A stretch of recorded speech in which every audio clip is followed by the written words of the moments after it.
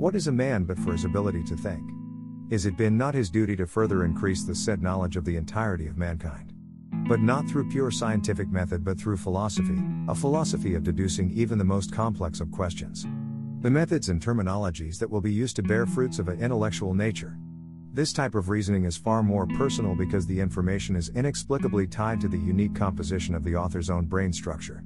What new information can we bring about using this method? We must firstly comprehend the apparatus in which informational frames are deciphered and perceived.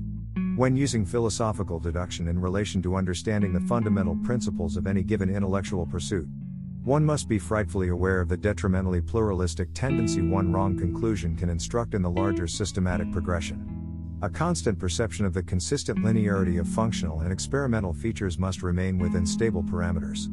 This process takes output information and forms an inverted algorithmic system or matrix to understand the how and why of all pursued academic subjects, i.e., the deduction mainframe layout, builds a construct for methodically systematized categorization, breaking down individual pieces of information into its smallest components. Furthermore, this approach forms a checklist which the more pieces you understand and correctly interpret, given enough time, a full comprehension will be realized. After this process is complete, one can inspect the interaction of full factor elements and their relationships in an exploratory manner.